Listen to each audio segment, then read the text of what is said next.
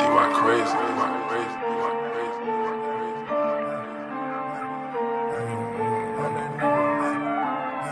It's the new free band. Illuminati, you know what I'm saying? Don't play with the legacy, having more stripes than a rap, the trap and the sport.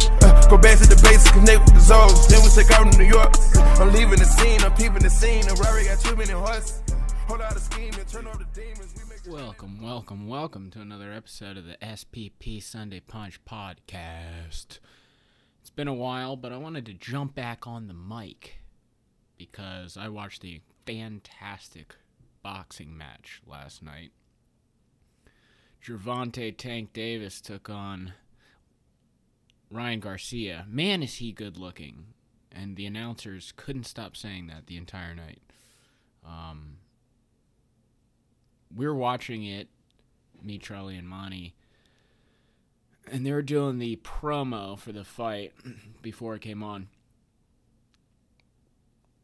I knew Gervonta was going to win just by what was happening. They showed Gervonta Davis fight, like, training in a dark Baltimore gym. Just, like, full sweat, blasting a heavy bag. And then they flashed to Ryan Garcia's in Beverly Hills at, like, a cocktail party, eating empanadas and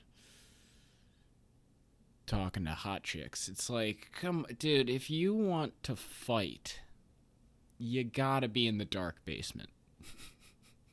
You can't enjoy anything. You have to be brought up from the dirt, like Mike Tyson, like George Foreman. I guess the only one that's like outside of that mold is Muhammad Ali. But anyways, we're watching Ryan Garcia, and he's eating shrimp and sipping champagne. Gervonta is like in a dark hole. And then another not so good sign is Ryan Garcia comes out, and he comes out to a like Sarah McLachlan song, whereas Gervonta hired Chief Keef to come out and rap as his entrance song. Another check mark for Gervonta. And then we got into the match, and I'll tell you what, before we get into like what actually happened, overall, I was just giving Ryan Garcia shit, but he's a great fighter. He's quick, leaves himself open defensively too much. Obviously, you get knocked down twice. But it was a great fight. I want to see it again. Ryan's going to have to probably do 3 fights before we get this rematch, but overall, just the fact that they were able to get this fight and make it happen was amazing. Because in the world of boxing, between the promoters and the different promotion companies and all of the business that goes behind, not to mention the boxer doesn't want to lose his reputation as an undefeated fighter and lose that aura. For this to happen, Gervonta's 28 and Ryan is 25, it's awesome for the sport of boxing because the balance of risk and reward often keeps undefeated and extremely popular fighters from stepping into the ring for big showdowns like this. Floyd Mayweather is probably the best known example. He ducked, who was it? Paul Williams, Miguel Cotto, Antonio Margarito, Shane Mosley, Clottey, Manny Pacquiao. And all of those guys were in their primes and fighting and beating each other around, like, when was that, 2007, 2009 range. And, he did end up fighting 3 of those guys later, but it's fair to say that he avoided them during the prime. Adrian Broner did it in 2014 with fights against the 161st ranked and 28th ranked welterweights, not heavyweights. And Danny Garcia did it in the same year. So, it goes back quite a while. You don't want to lose your reputation, You just want to be known as this like unstoppable force, which is like how you get to the Mike Tyson stratosphere of fame, right? So, got to give it to both guys. Decided the reward outweighed the risk, stepped into the ring, and was a great fight. It's the right decision, too. I think both of their star power went up. They gave the fans what they wanted to see. Garcia definitely didn't have to do this fight, and he could have like 5 other fights and like really become like a legend before fighting Gervonta. But credit to him, he signed the contract. He had a hydration clause, so even after the weigh-in, he could not weigh over, I believe it was 10 pounds over. And so he had to, he's usually a 140 guy. He had to go down to 135, and then he had to stay at 145. He couldn't get up to like 150, 155. So he probably felt a little weak going in there. But you know what? He gave the fans what they wanted to see, and I thought that was awesome. So let's get into the fight, which, as mentioned, was very entertaining. Garcia, both guys are so fast, man. Both are very good boxers. Ryan gets shit because he's like Instagram famous and, as the announcers mentioned 4,000 times, good looking. But man, can he fight? He's quick. The only negative, and he even acknowledged this after the fight, was he left himself open defensively because he was being aggressive. He was being the aggressive one, and you really can't do that with Gervonta because he's such a great counterpuncher. So it looked like he had him in trouble. Ryan had Gervonta in trouble in the second round, but of course, Gervonta just ducked under a hook and landed a perfect strike, which put Ryan on his back. But I'll tell you what, Ryan does have a good chin. He got up immediately and fought then till the 7th round, back and forth. And Gervonta, after that knockdown, looked like he was more comfortable. Ryan looked like he was more timid. And then Gervonta really started just peppering him with body shots. And then in the 7th, ducks another hook and lands a brutal shot to the ribs, which... and it wasn't the ribs. They said it was liver. So, I mean, Matt. So everyone's calling him on Twitter. They're like, okay, he gave up. I mean, he gave up, dude. It's a bunch of incels with potato chips on their belly saying, oh, dude, he gave up. Meanwhile, like, Ryan Garcia does like 4,000 sit-ups a day and probably like runs 10 miles and is probably the most like perfectly sculpted athlete of all time, and some dipshit with like a chocolate ice cream stain on his 8-year-old t-shirt that he wears to bed is like, God, he gave up, dude. He gave up. It's like, dude, if Gervonta Davis punched you in the liver, you would die. I'm not joking about that. If Gervonta Davis punched you as hard as he could in the liver, you would have to take a leave of absence from work for like a year, and it would be touch and go that you didn't die. Yeah, no, come on, he's got to get up there. He's choking down peanuts and random items he found in his cabinet, and then he's getting on Twitter, and he's got his like potato chip grease thumbs. Yeah, I gotta get up there. Look, I thought Ryan Garcia proved he's a fighter, which is the number one thing. People were calling him, oh, he's an Instagram fighter. No, Ryan Garcia is a boxer. He's very good. Gervonta is just better. Gervonta basically was adopted by a boxing gym when he was 7 years old. He's from Baltimore, the streets of Baltimore. Okay, it's fucking rough in Baltimore. So he's just got the advantage of that. He's also older, so he's been boxing longer. He's seen a little bit more than Ryan has, and I think it's a good learning opportunity for Ryan. So I don't know what sits next for both of these guys. Davis is in an odd space, so he's the new face of boxing, right? But at 135 pounds, you got Haney, and Haney's already set to defend his four world titles against Lomachenko.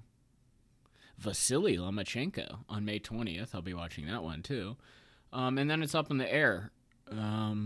They're both top-rank fighters, so they have a lot of power in what happens with those belts. Davis is not a top-rank fighter.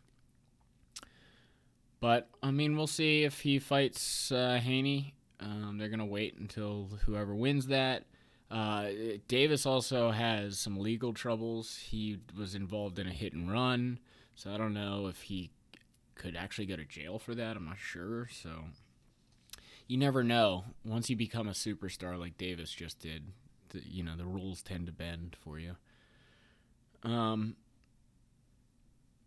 So I actually don't, he made Garcia do the hydration clause, so obviously he doesn't want to go up to 140. But really, he's such a star now that you could throw anybody in the ring with Gervonta Davis, kind of like McGregor, and people are going to buy the fight. So I'm just waiting for the rematch in 2 years. And then for Ryan, so like I said, so this is the second time he got dropped. He got dropped first by Luke Campbell. But he shows he got up both times, so he's got a good chin. Not getting finished on clean shots, but the defensive liabilities have to be addressed for sure, because these guys are fast and these guys are strong, and you cannot leave your chin unprotected. So he might have to tone it down, be a little bit more Floyd Mayweather based, and lose a little bit of the aggression, but be more of a counterpuncher. The other thing that he's got to do now is, weather that criticism that he's getting from fat idiots on Twitter. But,